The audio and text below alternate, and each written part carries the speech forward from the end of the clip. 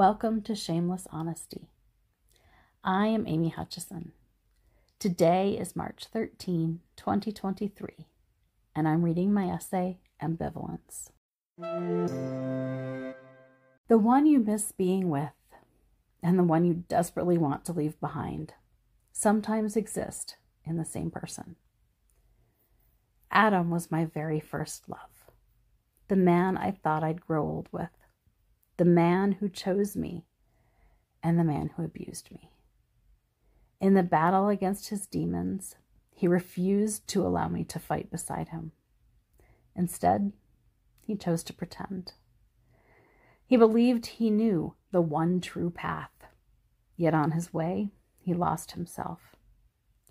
He stole my innocence, not as a creepy euphemism for rape, but as I innocently believed he was who he'd said he was. I loved him. I tried to be the best version of myself for him. But we were never meant to be, at least not in the way I had imagined. When planning our wedding, we wrote our vows together. I'd begun crafting the words long before meeting Adam, but his ideas commingled with mine into promises for a lifetime.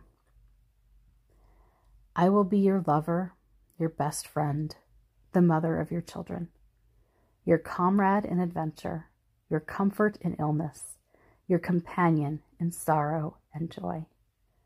I vow to be your wife by the grace of God to the full extent of myself until death us do part. I hurt for the loss of Adam in my life, and I'm incredibly grateful he's gone. It's hard to resolve these coexisting sentiments. He said he would be my lover, and he was. My best friend, he was not, though I counted him as such. He indeed fathered my children, abusing them as well as me. We were once comrades in adventure, but as the years passed, he imagined adventures to distance himself from me, from our life, from reality. He did comfort me in illness, but autoimmune flares lasting for days wore his patience thin. I felt his companionship, both in sorrow and in joy, but not as a constant, consistent presence. I looked up the etymology of the word companion.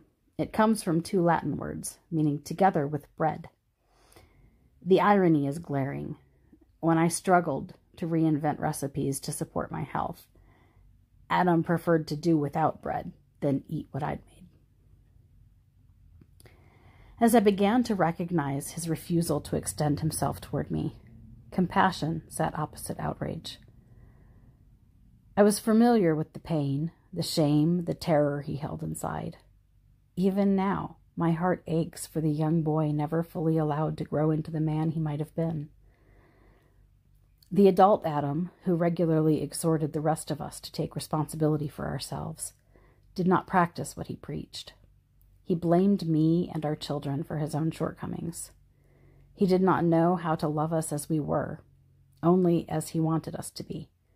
The same way, the only way, he thought he could love himself. That insidious, manipulative control was the poor excuse for love Adam had been taught. It's what I learned growing up, too. I reached my mid-40s before I began to understand the richness of truly loving others simply as they are. Adam died at 45. I think in those last few months of life, he began to see love in full color. And that makes me smile because I've always wanted the best for him. Dying revelations, however, don't erase 15 years of mistrust, lies, and manipulation. Loving Adam and losing him has left an awkward legacy in many shades of grief. Thank you for listening to Ambivalence by Amy Hutchison. Visit shamelesshonesty.com for more essays and fiction on Fridays. Shameless Honesty. It's honesty wrapped in love without the asterisk.